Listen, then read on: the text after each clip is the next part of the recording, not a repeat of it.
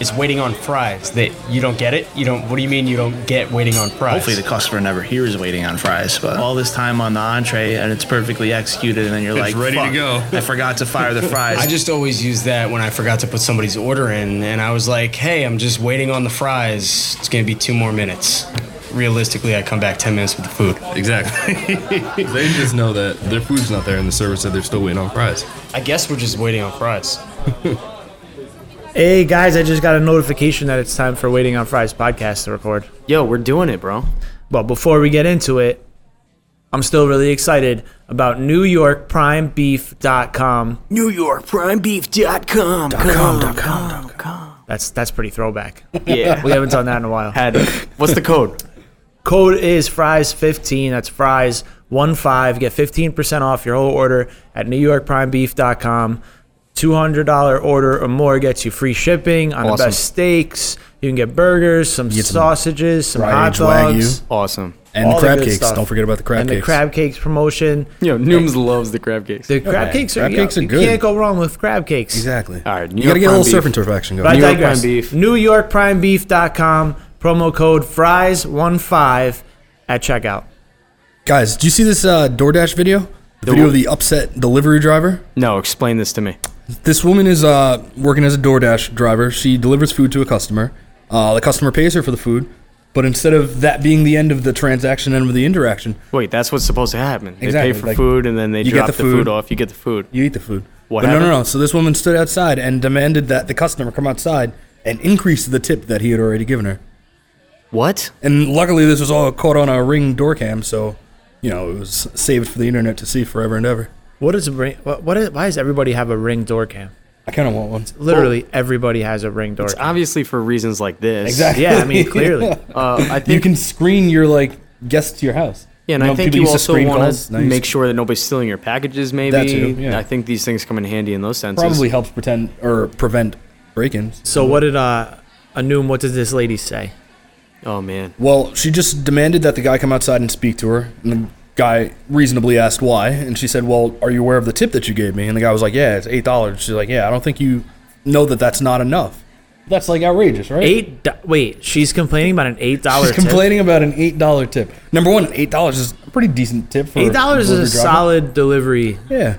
It didn't look like she was carrying multiple bags of food, so I think it was a standard order for 1 or 2 people. Here's the problem, though. You have a company that is trying to get so big so quickly, and I think you discussed it last time where DoorDash came to you at some point, and they were kind of doing some odd things to get business at one point. And yeah, and now as they're trying to grow, now they're a publicly traded company, all eyes on them, all their financials are out in the open for everybody to see. The problem is that as they're growing now as this national company, they need employees. And are they just taking on anybody that signs up? Almost like Uber did at first. You remember when you could get picked up in an Uber and the car was green or the car was purple? They didn't care what color the car was. I still don't think they care what color the car is. Have you seen another color Uber that's not black or gray? Yeah. What? Yeah. You guys in a lot of Ubers right now? White. Yeah. All right. Red. We're gonna further research this. I'm gonna post something on the Or Instagram. red even. Yeah. But I see some red ones. with that, just signing people up and not really going through maybe their history. I don't know, are people unstable? You don't know who's coming to deliver your food. And this is one of Just's biggest fears and why internally he's got his own delivery service. Well, yeah. I mean, yeah, you use supplementally. So right? it's not why we have our own delivery service. We had the delivery correct. service first. Correct. But it's why we would prefer people use our own delivery service. Got it. And with that, though, all right, so this lady rolls up after driving however far. She made it sound like it was pretty far. Yeah. She made it sound like it was deep. She said, yeah, was she traffic. didn't say exactly how far she was like, she "You traveled. know how far?" She mentioned the 2 towns, but It then, wasn't, it wasn't 4 towns, if and you I do know a little this. digging, yeah, Correct. it's about a 12-minute drive. Yep. But apparently. if you're sitting during traffic time on a highway, you're really eating it, especially in Long Island. But don't you know where you're going before you pick up the order? You I know. believe so. But So I don't understand. So she's a DoorDash. Well, I don't know if we. A DoorDasher, It that's was what they call 'em. DoorDash? Yeah, It's confirmed? yeah, Okay, yeah. so it's DoorDash, right? So she picks up the order. Don't they know where they're going and how much the tip is prior to taking the order? I believe so. Prior to picking it up? Yeah. So There's why no would option. she pick it up? Like they don't Yeah, have to you pick can up the choose order. to decline an so order. if she looks at it and says, "Oh, it's so far for $8. I don't think it's worth it." You Why can't did decline. she take it? Just to, No, you can't decline. Same with Yeah. Uber. You don't decline. But can't you see before you pick it up? No, otherwise people would just pick and choose who they pick up. Well, like I'm so only I picking up did the some best digging and I tips. was looking on the DoorDash Reddit, and you can pick and choose. There's people who go around and only deliver, the orders that seem financially reasonable. How for can you them. even get away with that? Yeah, because you can decline orders because Yeah. guys will come here sometimes and they come early. It says order be ready in 20 minutes. They're here in 10, and then They're like, say, I don't "Oh, wanna I'm wait." picking up for Joe," and I'm like, it's another 10 minutes. They don't want to wait, so they just dump the order and someone else comes picks it up. So you could What? definitely do that. Yeah. That's right. actually happened to me before. We ordered food from this place. It was taking a long time to get made. The guy showed up. The food wasn't ready. He called us, and he said that it wasn't ready. Do you want me to wait? We're like, yeah, wait. And like 5 minutes later, he just canceled it. That's absurd. No, they don't can't. Well, Well, that's no. a different thing. They can also, but I'm saying they just drop the order. It Yeah, doesn't and get let somebody canceled. else pick it Someone up. else Yeah, picks it no. up. This guy was able to cancel the order. We had to go pick up our food. I think a lot of these people that are doing these odd jobs right now to make ends meet and pick up a little bit of extra cash, they maybe don't even come from a world of customer service or hospitality, in which we've done this our whole lives essentially, where they don't understand even that that's not okay. Like even if you're honestly, angry, I've seen this one kid. He's like got to be 12 years old, and he's picking up Uber Eats orders. that's awesome. Get money early. Whose social security card No, are but you it- using to do this job? Agreed, hustle all day, but it talks into your point that you're making right now that there's no way this kid has experience of dealing with hospitality at all. Yeah, didn't we just also say something with the kid that was delivering service? He was doing deliveries and it was raining and asked the person to come out and get it from Yes, them, that was, like in the middle of the that rain. was a former driver. So it's Emphasis on the former. not everybody's cut out to do these things that are very hospitable. And for you running up to a door and demanding $8 when you know damn well that order, even if it was for like just two people, that order was probably $60 as it was. If that much. Yeah, correct, if that much. And So what? Well, I mean, what happened with this lady? Did she? oh, I don't think we got follow up. Yeah, I believe that they said that DoorDash cut ties with the woman. But No, I mean, did he give her more tip? Did she leave the food? She ended up taking the food back. She took the food back. She took Yeah, the it was food the back to the store. restaurant. Yeah, so she was so upset with the tip. complained about the tip, yeah. and then Then drove back. to the wasn't restaurant happy with food. his response. So she left and took the food. Yeah. That is wild. That's That like must the mean that she equivalent- also took the money too, right? I don't think she left the money on the doorstep. Well, I'm sure that the guy complained and they canceled DoorDash Yeah. and they had to rectify that in some way. But that's just wild. That's the equivalent of an employee just walking out in the middle of a shift. Yeah, and that's something that happens all the time too. And what do you do if an employee just walks out in the middle of the shift? I say bye. Yeah. How do you know that they actually walked out and didn't just go blow off some steam? Typically, if they walk out the door, that's them walking out. Well, that's that's a How do you not know? perspective. That's a perspective of no. So slow down here, right? Because not every I mean, we don't have a lot of employees hanging around that we don't need. So if someone left, we I mean, clearly see the- we're clearly speaking about the before Yeah. times. you would know. Yeah, I Yeah. get that. But I think about all the countless bars that we've worked in, or I've worked in, where it's you are kind of your own boss. Yeah, there's people that are up the chain, but they're not actually there, like telling you what to do.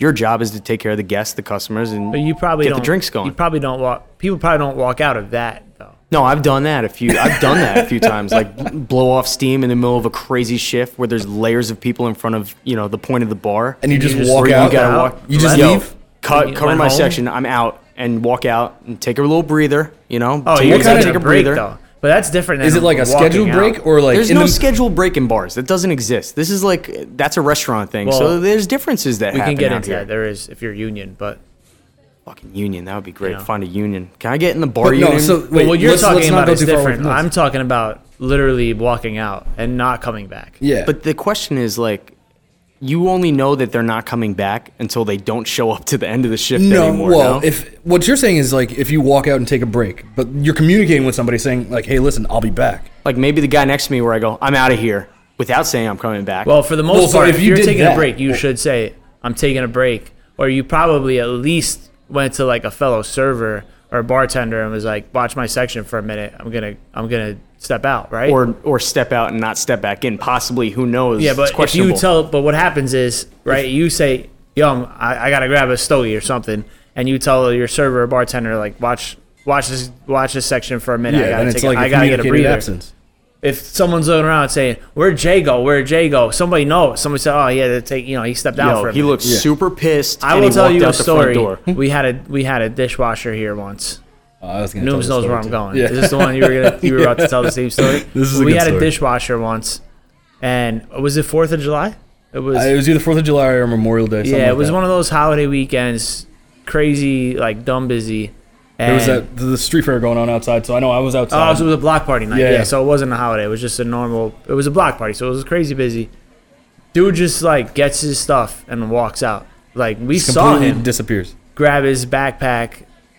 Well, some people saw him. I didn't see him get apparently. his backpack. I just looked over at the dish pit, and all of a sudden, Yeah, and he was wasn't gone, and it was busy, so we didn't like stop and look. Maybe he just, maybe he went to the bathroom or whatever. Yeah. But then after a little while, there was dishes piling up, and we're like, "Oh, anybody see where what's his name went?" And there wasn't really time to discuss it at that point. Yeah, we just there started wasn't washing time. dishes. and he never came back. He just like left.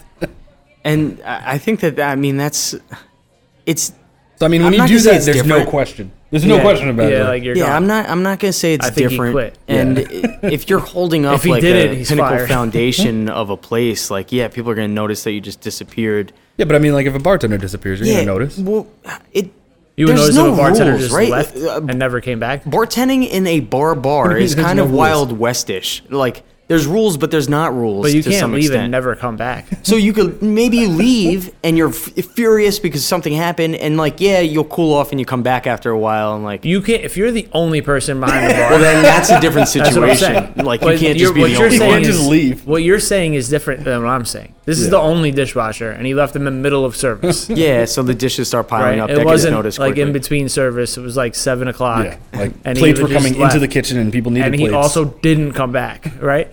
There wasn't No another communication dishwasher to like pick it up or anything like that. Yeah. You're talking about a situation if you're one of two or one of three bartenders.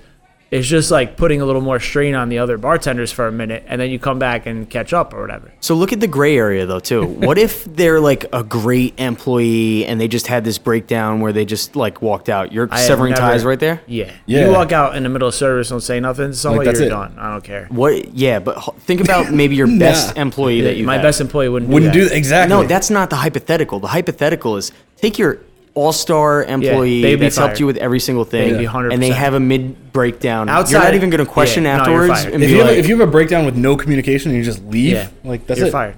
And don't come Because back ever. I no longer can count on you for anything. Yeah, you're fired. tough crowd, guys. I was very professional. You're fired. It's very black and white. It was very professional. Outside of, like, the only exception is if something. Like catastrophic happened. But either yeah. way, you'd most likely communicate like some shit went down. I gotta go. Yeah, you know? or you're fired now, and then tomorrow when you tell me about the catastrophic event that occurred, then maybe we Yeah. can talk about it. Right. That's the only way. It's the only It's way. the only way. But otherwise, you're fired. Anybody at Smokehouse listening here, take those notes, okay? You know what, though? They always come back for the paycheck. They always come back. Well, with the you last got check. it. He came back, that same guy, he came back like Tuesday we got paid, and he walks in, he's like, here, pick up my check.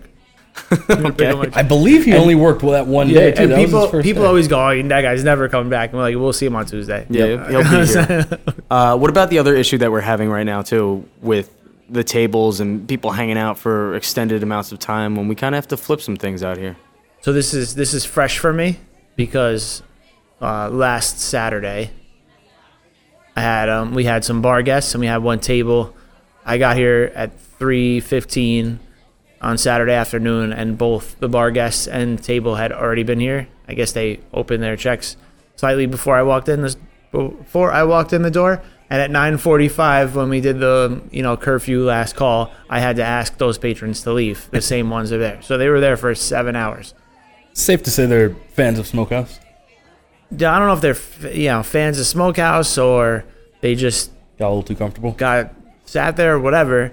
I mean, they clearly were enjoying themselves. Exactly. That's what I But mean. the issue at hand was they were there for 7 hours, and for the most part, in the real world, we could absorb something like that. If one person parks at the bar for all night, we have other bar seats. If one table is camping all night, we have some other seats we can work around. But being in the 50% capacity that we're already in, that kind of defeats all of our workable seating area. So all that real estate becomes really important.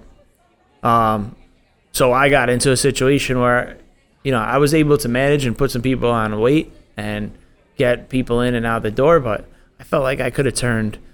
I don't feel like I know that I could have turned the bar seat probably 4 times during that service, and I could have turned the table at least twice. That's a lot of potentially lost revenue that you're talking about. Yeah, And that's tough. Well, was this a Sunday? it was a Saturday night. It was a Saturday night. And the checks were not reflective the time of the spent. time. So there was a 4 top, and there for 7 hours, and their check was like $200, People on the bar side, be like $700. people on the bar side on the like sports bar type of spaces on Sundays, feels like new blood would always be like really excited to work football Sunday. Like, oh, it's football Sunday. Let's go. Gonna crush it. And then when everything's said and done, you realize you didn't really make that much money. You also didn't really do anything either. Once the place fills up, it's filled up. And then everyone's sitting for like 4 hours straight. You can only drink so many beers. You can only eat so much food. So you're really just sitting watching the game. I hate working football. To me, it makes absolutely no sense. Unless you just want to watch the game, right? And then you're getting paid to watch the game, kind of. Because These are the shifts that Jay would have just walked out on. yeah, I would have. Yeah, I you would have just easy walked walked out. No, but I paid my dues and done these shifts until I could pass it off to somebody else that thought it was lucrative. Like, walk out. But for the most part, like, yeah, all right, you're getting more out of business into a bar, but also you can only flip something so much. You know, what's the average person over a 4-hour period of time spending in the bar?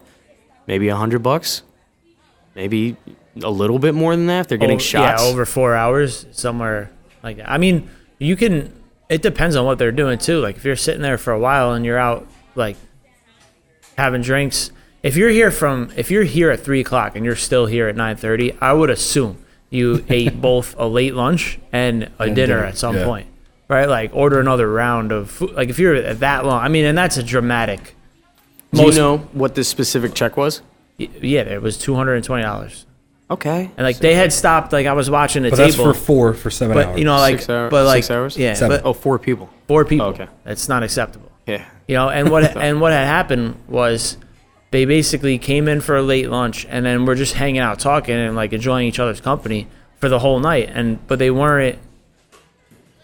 Like you would almost think that they were excessively drinking or something, and I would have had to cut them off for being intoxicated, but they were not. They were just. No, I had to keep running Chilling. over and see if I could get them more drinks.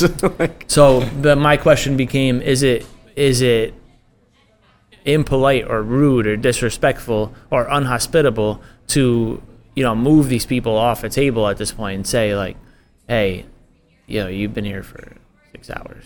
You gotta.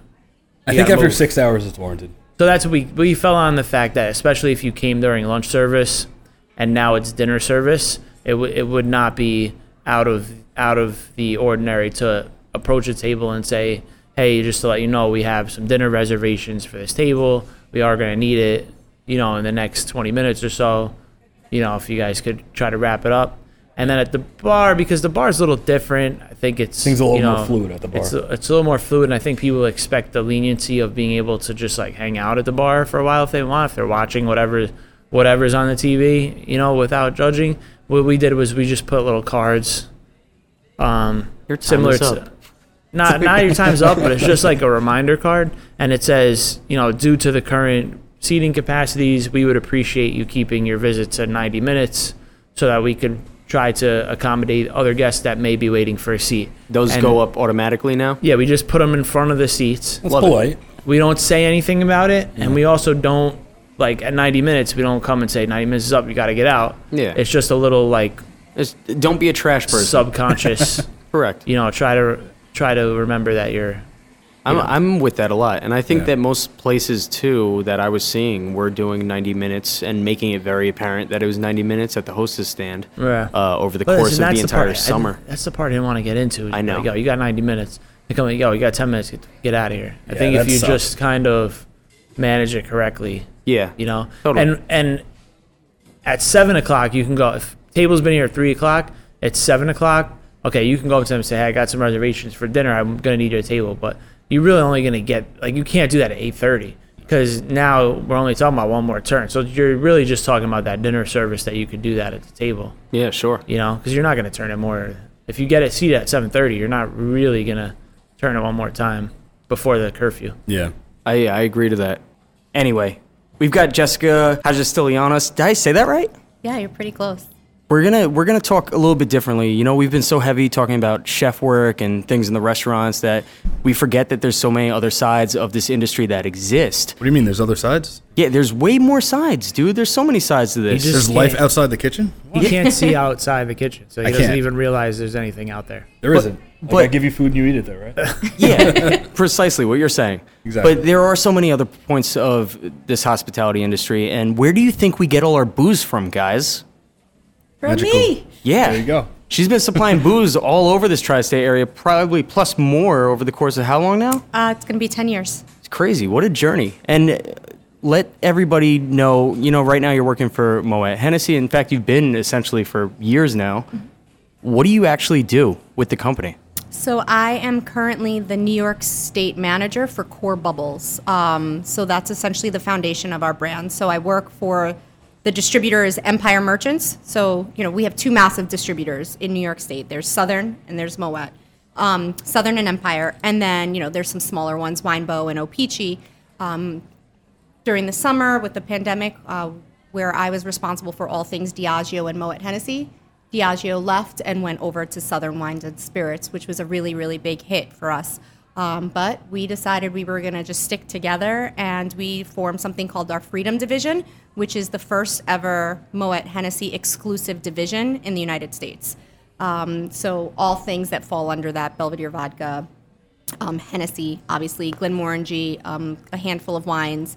And then my role is Core Bubbles, so all things Chandon, which is our sparkling wine, sister company to Moet, all things Moet, and all things Veuve Clicquot. So it's almost like you've converted into a smaller portfolio that I guess would be better managed. Sometimes things get too big and it's very hard to manage everything with all the logistics that occur. But to say, all right, cool, you can leave and do your own thing. We're going to stay here as one solid unit and we're going to Exactly. command things. So you don't necessarily... Do you wind up losing a handful of accounts in that transition? You do, and you know, and it was definitely a process for us to sit through and figure out what accounts, you know, we were keeping. Obviously, when you're working with a company for so long, you have relationships, and a lot of this business is relationships. But unfortunately, some of the accounts, because of the type of portfolio, they just didn't fit. You know, sadly, they just didn't fit into the portfolio because they're not doing champagne by the glass, or you know, they're just serving well brands. So it was definitely a tough challenge to really sit and look over the course of years where the business was, and also the pandemic, you know, looking to see what accounts are still open, what accounts are even viable to help our new division survive. I could imagine that kind of being a nightmare, looking up what still exists. Like, where do you go to find that information up? Is somebody's job just manually calling up every single restaurant on Google to see if they exist? So we did some work, you know, and it was essentially a spreadsheet. It was an Excel spreadsheet, and it was, you know, you can't really just go up to your buyer in a restaurant and say, hey, how's business going? You know, are you guys still open? What, are you doing takeout? Because it's insensitive, you know, so you really had to tippy-toe and go lightly with it. But I always, when I was managing my team at the time, when the pandemic first hit, I said, listen, you don't even have to leave your house, is the reality. Social media, digital, everything you can possibly need for this sheet, you just go on your cell phone, you go on your laptop, your iPad, you look up what are the hours, like call, hey, what are your hours? Are you doing delivery? You know, work smart, not hard, kind of thing. And that's clever also. Like you just said, you don't want to just go hit guys in the face if they are, you know, on their last legs here. Where are you still operational? And putting a spreadsheet together now, say, what area are you really covering here? Is this now all across U.S.? As far as my particular role in general? As far or- as the brand in general, where people are putting together a spreadsheet like this, everyone It's must internal, be managing so a it's different just territory? it was just for Metro New York. Okay. At the time, you know, once Diageo moved over to Southern and we became just Freedom, a lot of the we have different teams. So we have an upstate team, which is essentially Putnam County North, up to like borderline, you know, kind of the rest of the state, and then you have your Metro. Putnam. You have your Metro New York team. So Metro New York is the boroughs, Westchester, and Long Island. So our in-house team is all Metro New York. And then with my role, I do the management, the business management for the state. So in something that's so largely scaled like this, like, let's break down for someone young in this business what the distributor's role is, because that's kind of the top tier. you're sitting here, every distributor has their own little portfolio of whatever they sell. And then from there, they disperse that into various sections or areas or territories. Is really correct. the word I'm looking for. I was going to get to it. Usually Justin helps me. But from there... I'm letting you rock today. Yeah, okay. From then going into the territories and that sub-breakdown is where reps come in, where typically, or more old times, they're on the floor, they're on the ground, they're showing up to places. They're our first line of defense, the reps. You know, they're the ones, they're in the accounts every single day. You know, if you look at it from a restaurant perspective, the first person you see when you walk into a restaurant is usually your hostess. That's your first line. So that's our reps, essentially. They're the ones that are in the accounts every day. They're the ones doing the surveys. They're getting the orders. They're doing the tastings. They're doing the trainings for the most part. From there, that's kind of where you would start coming into the company. You know, there's other roles where if you don't want to go into sales driven, we have something called account development specialists, and they're more behind the scenes. You know, sometimes they're helping to create these spreadsheets. They're helping to create menus, feature cards, and doing more of the visibility component and the qualitative stuff. They're there to assist the sales team and make sell sheets for the products. Are these graphic guys also then? We have a graphics team. That's a whole other department. There's merchandising teams. But from the sales perspective, you have your reps. From there, you have a manager. A rep usually will have their territory. So, if you're in New York City, as much as it would be nice to be in one particular area of the city, it's usually spread around so that you can have, a variety of accounts. You don't want to just have dive bars or nightclubs. You can't survive. You can't survive on that. You don't want to just have a giant account like, let's say, the Tao Group, because if that's the only thing under your base, God forbid anything happens to that restaurant group, your entire run is wiped out. So there really is a mix. Eggs in a basket. And you want to have a really good skill set. You want to be able to speak to high-end buyers, but you want to be able to be well-versed with the dive bars as well, and nightclubs, whatever it is. So from there, then you have a manager. You'll have one manager for that territory. And usually a manager has anywhere from 4 to 6 reps under them. From there, you'll go and you'll have a director, and the director's in charge of the team of managers for that specific division. Within each division, that breaks down with what supplier you're with. So my division, we are the Freedom division. We only work with Moet Hennessy. Prior to becoming Freedom, we were the United division, and prior to that, Atlantic Wine and Spirits. But it was always Moet Hennessy and Diageo. And then the other side of Empire, we have sides. Yep. The other side is, you have Empire Wine, Empire Spirits. And those guys represent, some of them, hundreds of different smaller suppliers. You have Brown-Forman on the other side, your Jack Daniels, your Stolies of the world. So it really does kind of mix up. And then from there you go into... How about BC. the smaller brands? A lot of those, some of the smaller brands, it tends to be on the other side of the house. They don't get as much of attention, how your goals are set up for the year. It's the supplier, the GM, they make the directors, they have all that conversation with suppliers. These are the goals for the year. How are we going to break down those goals so that you meet your sales quota for the year? Luckily, I've been blessed the past almost 10 years, so work with some pretty heavy duty brands. So those brands, when I was a rep, they got you in the door, whether someone wanted to talk to me or not, because, Joe's been my rep for 25 years. He does my orders. I'm like, yeah, but you need Kettle One or, back then. But you need this, and at least it got your foot in the door, because you're not going to them with like, hey, I have this like orangeade flavored tequila. That's where you hit them a little bit later. So glad you touched on that, because that always confused me with the different reps, especially when we so in our timeline for the restaurant, we were just a takeout restaurant for a while, and then we transitioned and opened the bar in a full service restaurant. So I had to kind of learn how to deal with the different reps and the distributors and all that stuff. I had some experience beforehand, but when we opened, just a couple of years, but in between managing the country club or the bar manager at the country club, and then actually having doing the bar again. So things changed.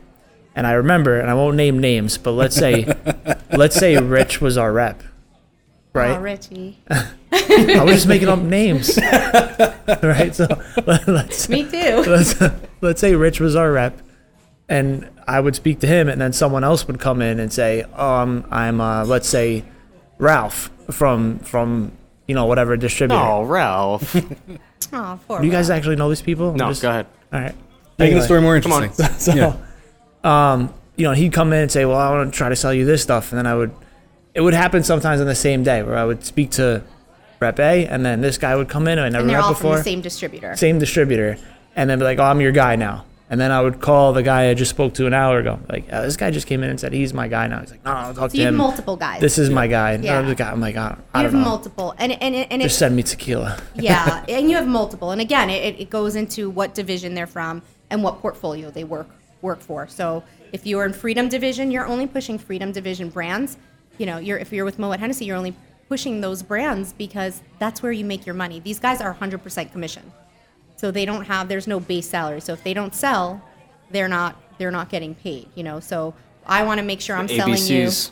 I want to make sure, you know, if I'm working for Moet So Hennessy, they get no salary. no salary. Wow. So it's intense. it's a little bit intense, where we should work together as a family and be like, oh, you're looking for a whiskey. I don't have that. This is the whiskey I have in my portfolio, but my colleague, he has X, Y, and Z. Sometimes the reps don't. It's very cutthroat, and they don't want to work that way. Sometimes you find a rep that you vibe with, and you guys help each other out. I always looked at it as like, listen, like at the end of the day, we're Empire. Like we have to work together, knock out the other guy, knock out Southern, knock out OPG, knock out Winebow, and let's just look good and lock and load this store. And it's really finding your groove with the rep on the other side of the house. But again, it's commission, so it gets a little messy and a little like, I was a rep. That's what I felt when I There's was some getting fun that on stories the out same there. day. I was like, what is happening right now? You guys are on. And they know, because their Right. job as a manager, I've done that role as well. As a manager, you give them, hey, I need you to make a route schedule. And on that route card, it shows the name of the place, the account number, who is the buyer contact information, what day they order generally, and what day is the best day to see them. God forbid the rep is out sick or something happens, and now the manager needs to go in and fill in for them, or another rep needs to fill in temporarily. All that information is there, and you're not losing any time with the account. Go back to, and I'm going to say this because being behind the bar, over the course of years, I've watched guys working alongside me throw in the towel on the bar side and go, all right, I'm going to join the rep side. I'm going to go sell for this company or this company. And it seems like... I've seen one of these rep managers steal one of my bartenders. It seems... I'm not kidding. And then I stopped ordering from his company. You poach, we've talked about this. Yeah, I poach, but I don't like being poached You don't from. like being called poached, yeah. So, but time and time again, you see them leave to go do rep work and say, all right, I'm getting out of this business. I'm going to go on the other side of this business instead. And you see them work maybe for like a month and a half, and then they're just done with it. So my real question is, obviously you were there, you were doing rep work. It's hard in some senses, I could imagine. Extremely hard. But when you start, do you actually start with some minor book of business? Yes and no. So when you start, you're given your territory. So it's like, these are your accounts. They're viable accounts. This is what your territory is worth. Again, it's 100% commission. So your territory may be worth, let's say, $80,000 to make numbers easier. But commission, you're getting taxed at 50%. So technically, that $80,000 is now really $40,000. But if you're coming from working behind the bar or at a restaurant, you're used to that cash flow every single day, where now you're getting a commission check every month. You're getting a weekly draw to kind of offset a little bit. But it's difficult. And I think a lot of times going from one, you have to be hungry. It's our job to show the fun, the tastings, the events, the drinks, the competitions. It's our job.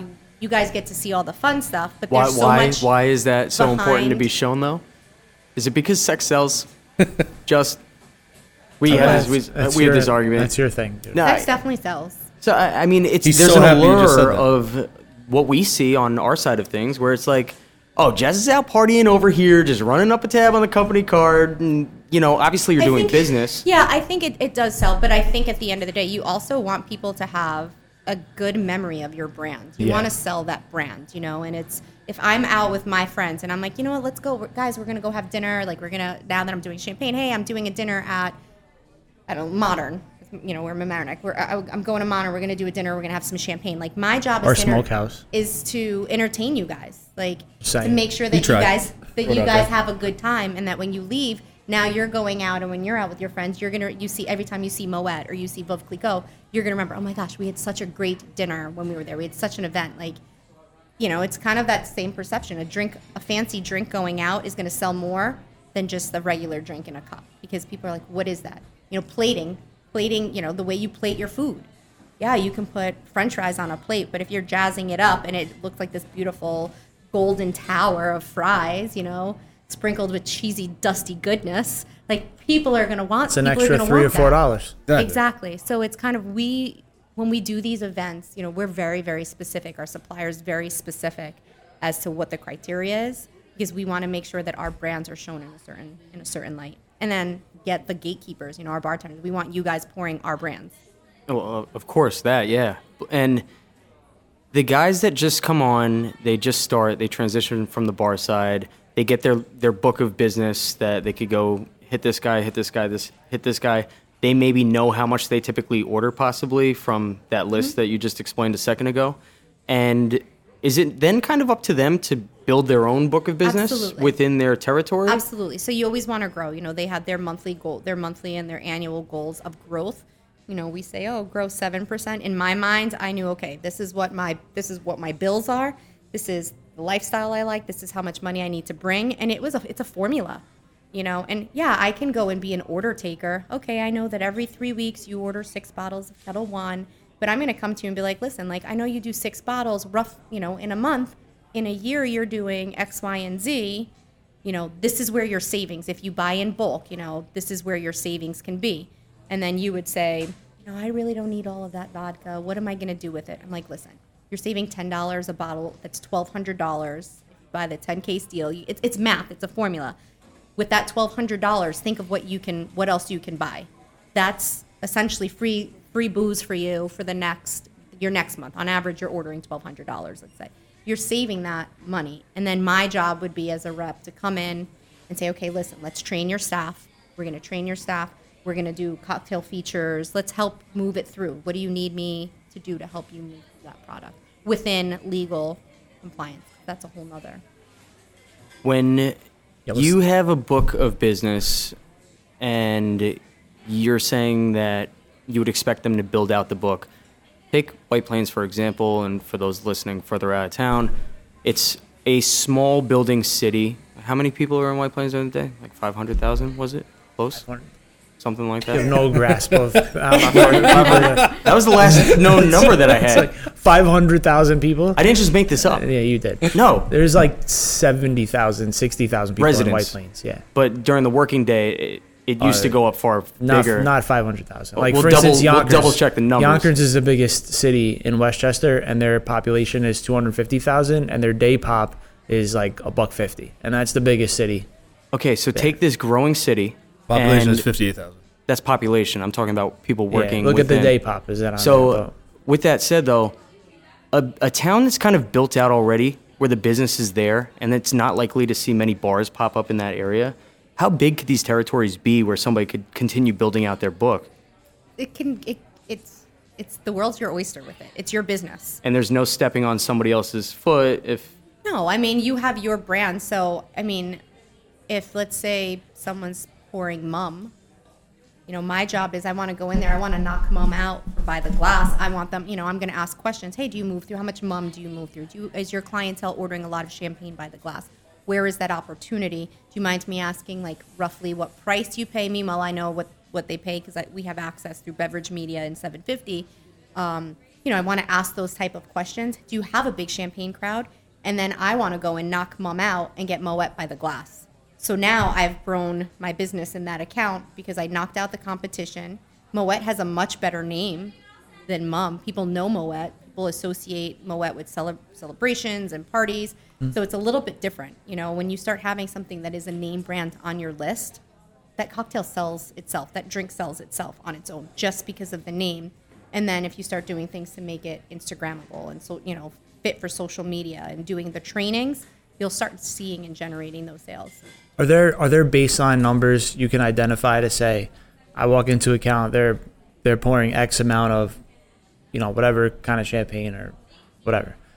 That's X amount. Is there a baseline number you say it's not worth my time to try in here? It's always worth your time because Okay. you don't know.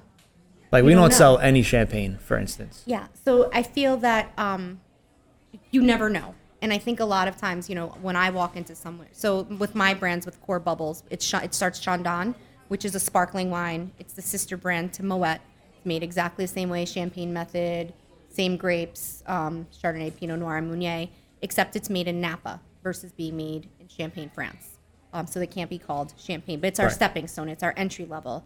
So, you know, I'll have people say, I can't, you know, champagne doesn't move here. So then I said, well, what about brunch? Do you do sparkling? You know, and I always say, give me 3 months. All I need is 3 months. And in 3 months, you can really gauge if that product's going to work for you. And we start small. And then you come in, you try it. We do staff trainings, multiple staff trainings. Because I feel like sometimes you have to have that, you always have to have liquid to lips. But it takes a couple of times for your staff to really get a brand and to really kind of relate to it and build a relationship with that brand. And then we sit and we start making cocktails with it. And maybe we say, listen, we're going to do a happy hour. We're going to do a dinner. You know, right now with the pandemic, it's difficult. We can't do those type of events and those tastings. But that's how we would build that business to help you. Not only you're going to take the product in, but to help you sell through it. And next thing you know, like, you're selling sparkling like crazy that you were never selling before. And then you have that option to build up and to now have a champagne offering. You know, and we think of ideas. How would champagne work? How can we make champagne? Like champagne and fried chicken. That's exactly what I was about to say. fantastic. Champagne and fried chicken. That's what you got to do. Champagne Is that and a French thing? fries. Yeah, 100%. Yes. After the brisket Champagne- thing, we'll talk. Champagne and fried chicken. That's Champagne dinner. and fried chicken, champagne and onion rings, champagne and French fries are huge. The pairings, like I didn't even realize that was a umami, thing. There's so much that you can do with champagne. So a lot of times I'll sit with the chef of a place too. I'm like, let's talk. Let's do a pairing, and you know, we'll offer a pairing and we'll have a feature card on the menu, you know, on your bar or everything's QR codes. But there'll be a feature where it's, you know, a glass of X, Y, and Z sparkling or champagne with this appetizer or this dish. How much does brunch help specifically in the selling of champagne? You know, so many places have these brunch parties on Sunday, and they really push like a Friday night, Saturday night crowd out to do brunch. And And majority brunch of like the- that's relatively new too, like Correct. within the last 10 years. A right? majority of the alcohol sales for brunch is typically sparkling. I think it's about 72% of the sales are from sparkling, whether it's Prosecco, Cava, champagne. You know, obviously the nightclubs and some of these bigger places are known for their champagne. I always try to I love champagne, so I'm very lucky to be in a position that I'm in. But it's a majority is sparkling. And I think also, too, we saw a rise of drinks that were prepared in coupe glasses, topped with champagne, over the course of the last few years, too, which adds a whole nother nice dynamic to it. You love that coupe glass. I do. You I do. do. I'm sorry. I almost feel like Big on glassware.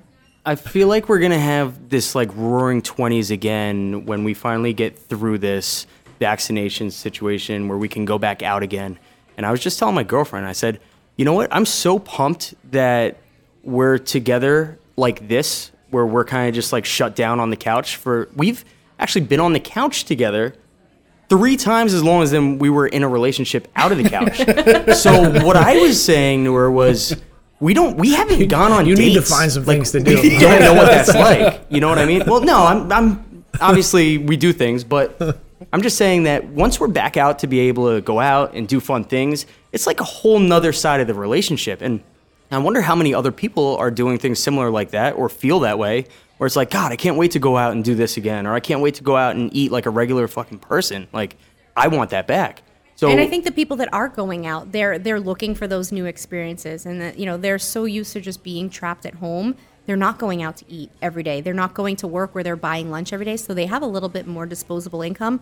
So now when they are going out, they're willing to upsell and buy that nicer bottle of wine or that nicer bottle of champagne, and they're not afraid to spend $15, $20 on a cocktail.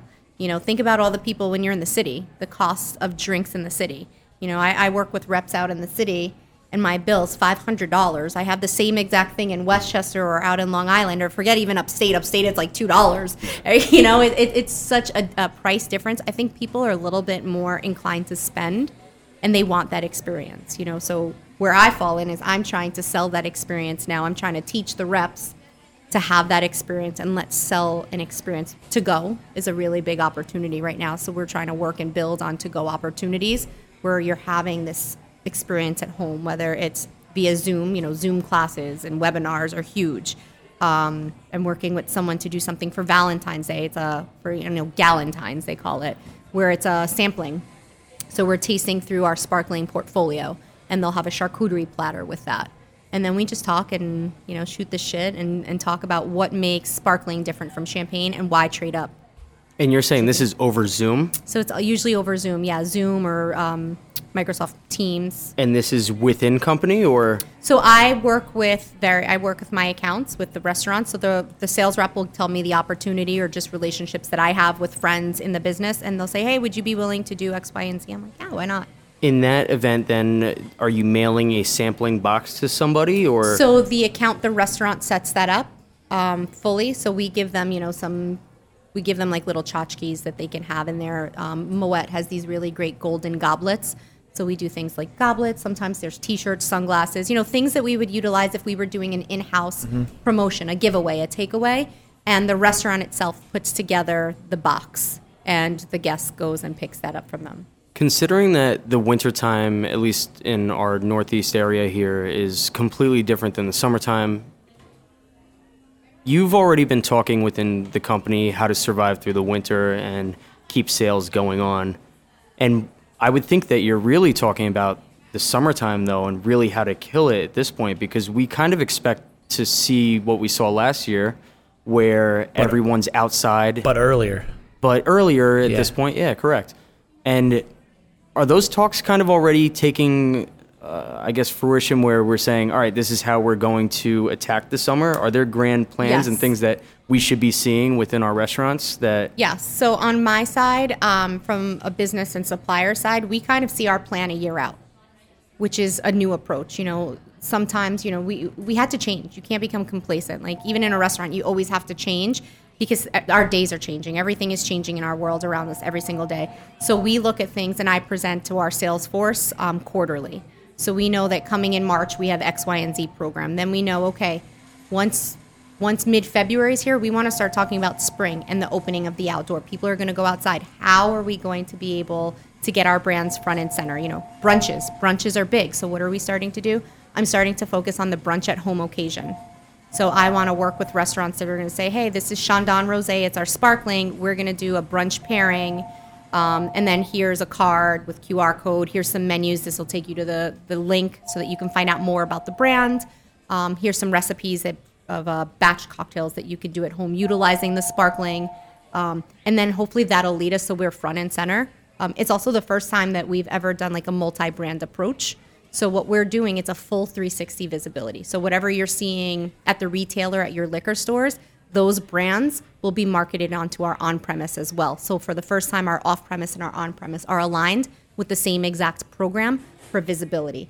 So you're scrolling, you go into your local liquor store, you see the display, Chandon, Moet, Veuve Clicquot. You're like, and you see it everywhere. It's in the cold box. It's on the shelf. There's a full case display. Next thing you scan the QR code because it's like, oh, save money. You answer the questions. Next thing you know, you go to your local restaurant. What's on the menu? Those brands or one of those brands is on the menu. Then you're on social media because, our phones, Big Brother's always watching. All of a sudden, you're seeing pop-up ads for these brands. And then you're seeing the ad on television. It's this full digital it's in your face that it's going to have those brands. So we're looking at it in that perspective. So brunch, when warmer weather, brunch to go, picnics to go will be really, really big. Movie nights, doing things like that.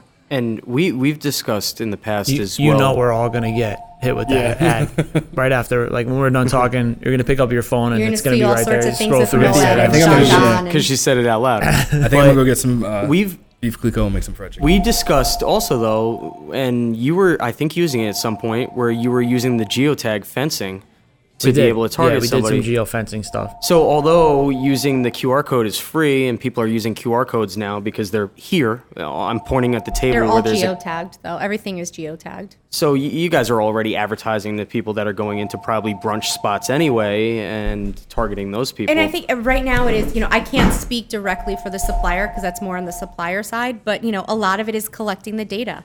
If you scan the QR code, it takes you to the perfect gift and it'll say save $10 on the purchase of X, Y, and Z. Now you're in your store, you're entering your information, your age, and now they're getting all the data that they need, the demographics of the shopper, Sure. you know, who's going to be more inclined. And everything is digital, you know, and it's a way we have to teach our older consumers, you know. My dad doesn't even own a cell phone.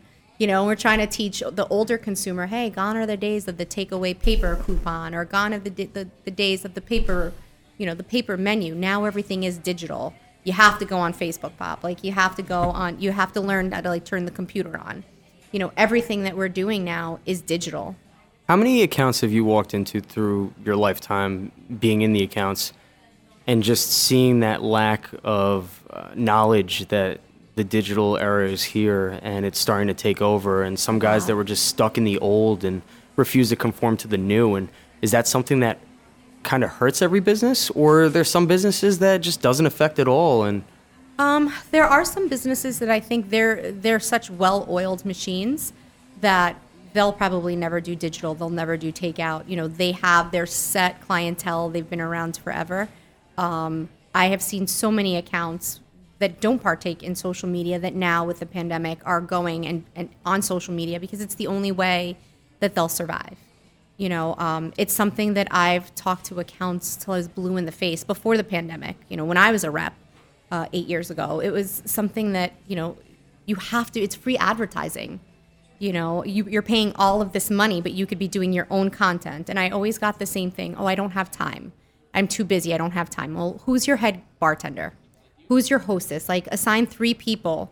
You know, can chef take some photos? Assign 3 people in your establishment, and they're kind of the gatekeepers of your content. You know, set some guidelines, and then how many times do you sit there in the bar? There's nobody. They're at lunch. You know, instead of them, they're on their phones anyways. So Right. Why not just say, hey, listen, let's do this, or maybe throw them an extra couple dollars. You know, instead of paying this marketing company. But it's so important to go digital. I actually annoy them at the end of the night because a lot of times we're done and they think it's time to clean up, and I'll make them say, don't break down the bar yet. We're gonna make a few TikTok videos first. And it's, you know, and we it's spend crazy, the next but it half hour works. doing that. It works. And even if you make, you know, if you have a competitive staff, I think a lot too in the hospitality business. You know, I started in the restaurant business, oh my gosh, in 1997. And I think it's so different seeing people from then to people now. I think a lot of people go into the bar business. They're like, I just want that quick dollar. They don't want to do the work for it. People are lazy, you know, and I think we have to, like, get them out of it. And if you have a competitive team, you know, whoever makes the most posts, this is a new brand that we're selling. Whoever gets the most likes in the next 2 weeks on a post. I think you tried that for a while, right? You have an internal contest Yeah. with them, and then, you know, maybe they win a bottle or something. We try to do that all the time, and we'll see half the staff kills it, and a couple just don't do it at all, and then we kind of know who's making the It's a effort. team player, but it's a yeah. team. At the end You of the can day, kinda you have see to be what's a going team on. player. Yeah. internal sure. competitions work all the time. Yeah. And, you know, we used to do them at Black Bear. Whoever had the high sales gets an extra $50 at the end of the night Well, you on get Friday to- or Saturday. You either get your sales up. It works twofold because you get your sales up, and you also identify who's not invested or who's not. Sure, But completely. before we go, I want to tack back a little bit. Some of you said when we switched to go, and to-go became a major player with the COVID thing, which it did obviously for restaurants too, made a big difference over the summer, especially before we were able to open up. I had a huge, I was very confused by the moves a lot of distributors made early on, because there was a big rush for everybody to lay off all the staff. I'm not talking about just distributors, literally everybody. Restaurants, even outside the restaurant industry, like everybody just laid off everybody, and everybody was unemployed the first 2 months. And then pivots started happening. We kind of figured out, started how to navigate and stuff like that. But that to-go sales stuff came out pretty quickly. And I got very frustrated with distributors locally that continued to hold layoffs on a lot of the sales, especially the reps. And I was like not able to get things we needed to get because we needed to pivot. So we've changed obviously several times, but we made a quick pivot. Okay, I need as much stuff as packaged for to-go as I could possibly get in here in the initial thing, because I'm not sure how we're doing this, but I know I can sell like a small bottle of wine, right? Like let's say I want to sell a whole bottle of wine is harder to sell than one person ordering a burger but might buy like a little bottle. But I can't talk to anybody because they laid off all the reps. And I'm like, who do I talk to? And then I will throw this name out, like my boy Derek. You know Derek, right? He always like helped me out, and even now I'll still text him. He's still laid off, and I'll still text him, and he'll still help me, whatever. And again, I think that kind of comes into laziness as well. Like, you know, when I was furloughed at that time, I was a manager. So my team, like, we still spoke. My team of guys, like, I adore them. Like, they're my family, and you know, those guys are so customer service driven that even if they had an account call them, they're like, listen, I'm furloughed, but let me help you, connect you to like customer service, or here's the information. Right. But again, I think it comes into laziness. The mentality was kind of like, well, I'm not working, I'm not getting paid. I don't even know if I'm coming back to a job. Right. A lot of that, I know within us, everything was being relayed to the directors. So everything was getting filtered to the directors. And they were so probably the getting directors, overwhelmed. Yeah, and a lot of times, you know, the directors, they're not in the streets, so they don't really know the accounts. But the reality was we couldn't bring people back because there were no sales coming. There were no sales coming in. And to give you a perfect example, I have a sales rep that I'm very close with, and they have a killer territory in the city. I mean, this territory brings in probably close to $5 million in sales on just our portfolio, just our brands alone, our Moet Hennessy brands. Forget about the other side of Empire.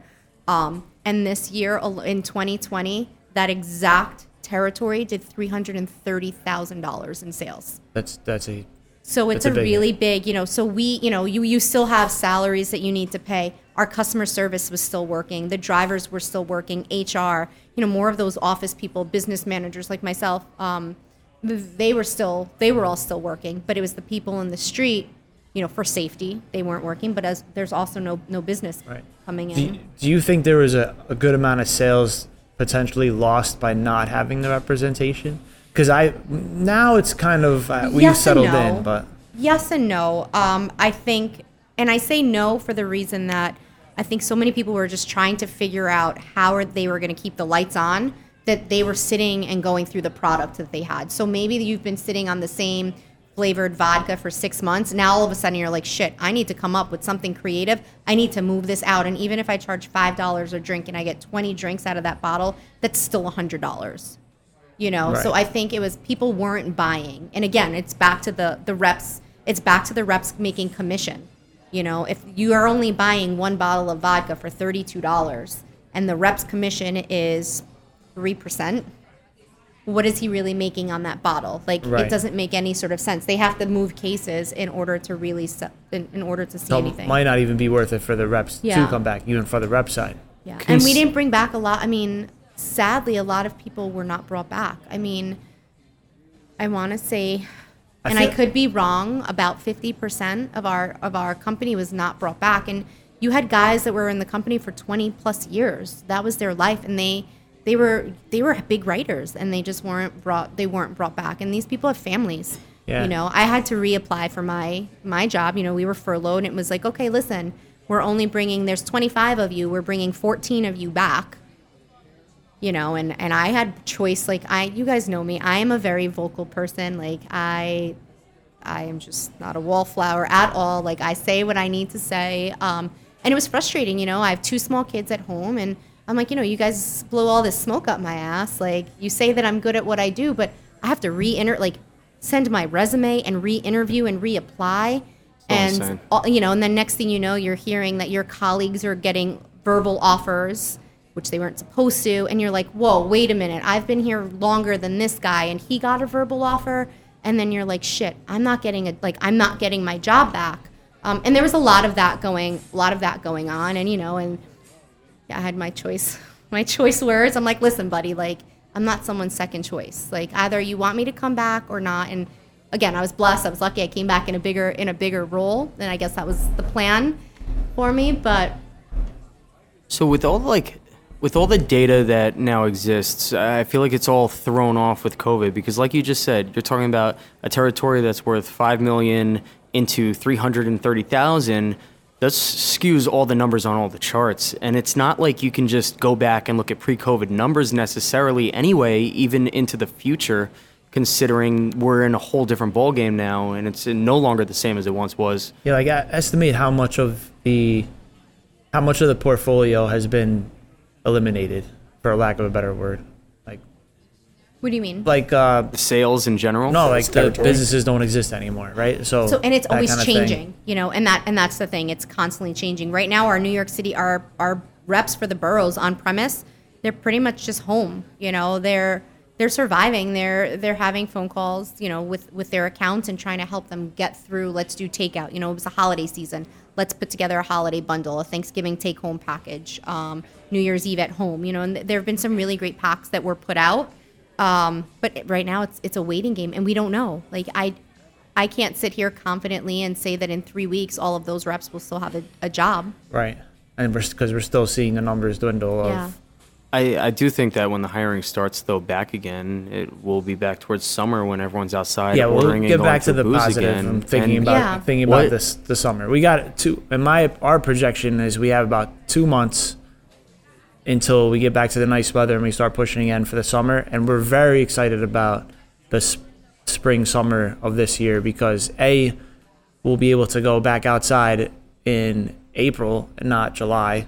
So you get that extra 3 months. And it's going to be bigger and better than ever before. And I feel like This is gonna be the best I feel like outdoor people season. are ready to get back outside. I think we also know what to expect a little bit more. For sure. Kind of, when the pandemic hit, everyone was trying to figure out, like, how do I have my outdoor set up? How am I going to make this work? Time constraints.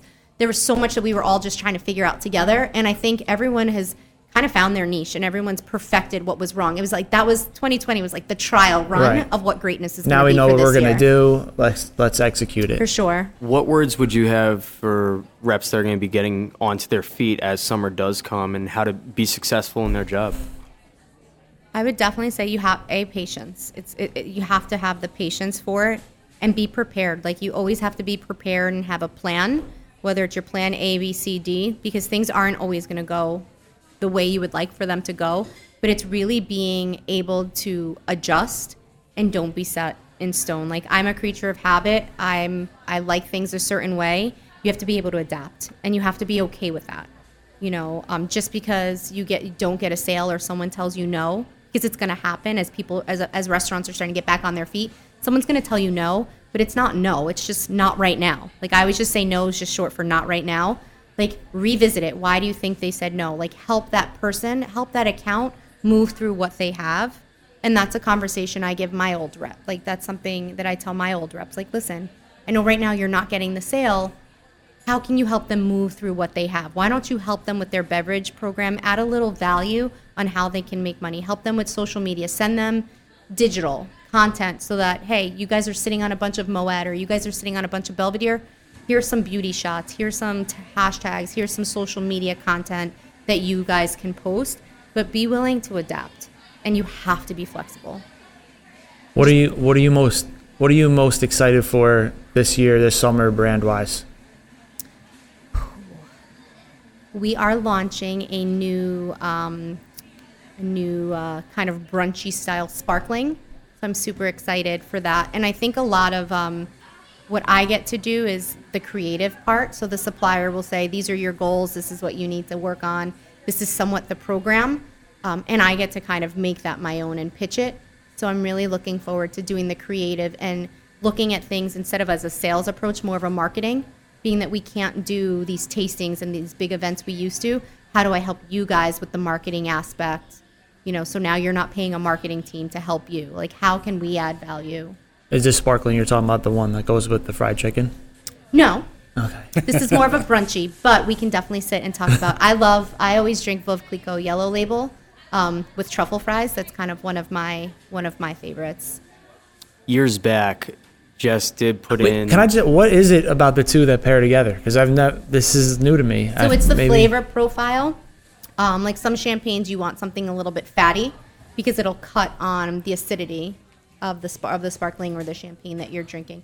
So it's really going to pull out the flavor of that fry and just pull out, like you want that saltiness and that richness to really pull out the full flavors of the champagne. All right. We'll have There to you come go. in. I'll come back and I'll bring some bubbles and we'll have some fried chicken and fries. Sounds good. I was going to say, years back, Jess did do the first Westchester Bullet Bar competition. and that was kind of cutting edge at that point too. But when she's talking about putting We events, got hosed in that event. yeah, when she's talking about 'Cause putting we events definitely had together, the best though, cocktail we like didn't you win. got to just respect that because it's not just a small event. She's doing serious work over here. Yeah, and that event was about a 3-month project. You know, Insane. we weren't working with a very large budget. You know, they'll say to me, "Hey, you have $2,000 to make an event happen," and then I need to pull all of my resources and say, "Okay, what account can I go to that's going to let me essentially take over their bar and their staff and everything for $2,000 or $5,000, whatever the budget is?" And you really have to work with the right person on it. There are a lot of moving pieces, and again, it's not, you know, the reps doing their part; they're not getting paid any extra, but it's the visibility, it's the marketing behind it. And people still talk that event. I just looked that up. That was in November of 2016. Yep. And that event we packed. It was a Monday night, and we had about 120 guests in the location on a Monday night. You know, it was a wash essentially for the account, but they got so much publicity. They got so many new people into the place. We did an ugly sweater event there this past winter as well. Not this last winter, 2019. We did a big event there that was about 150 people. Again, bar takeover. It was a multi-brand approach instead of just one brand. I mean, it was a killer event. We threw a killer ugly sweater party. You know, so I like the fact that now with my new role, I get a little bit more creative. So now I'm starting to think, what can we do outdoors? You know, maybe if someone has an outdoor space, it's a movie night where you have a projector. You know, there's different things, and it's a basket with, you know, your sandwiches and your bottle of champagne. There's so many different things that we can do. Do you think that the budgeting is going to change a little bit, considering we Absolutely. didn't do anything for so long? Is there more Absolutely. money allocated at that point to do cool things? I think, you know, I don't want to say that there's more or less, but we're just able to do a lot less. So I think we just have to be a little bit smarter with the budgeting, and it has to make the right sense. You kind of have to get the biggest bang for your buck now, just because we don't know. Tomorrow, we've learned that this past year, tomorrow's not guaranteed in this world. You know, we don't know with the ever-changing laws and the rules. We don't know what's going to happen tomorrow, if the accounts will be open or if they're going to be closed.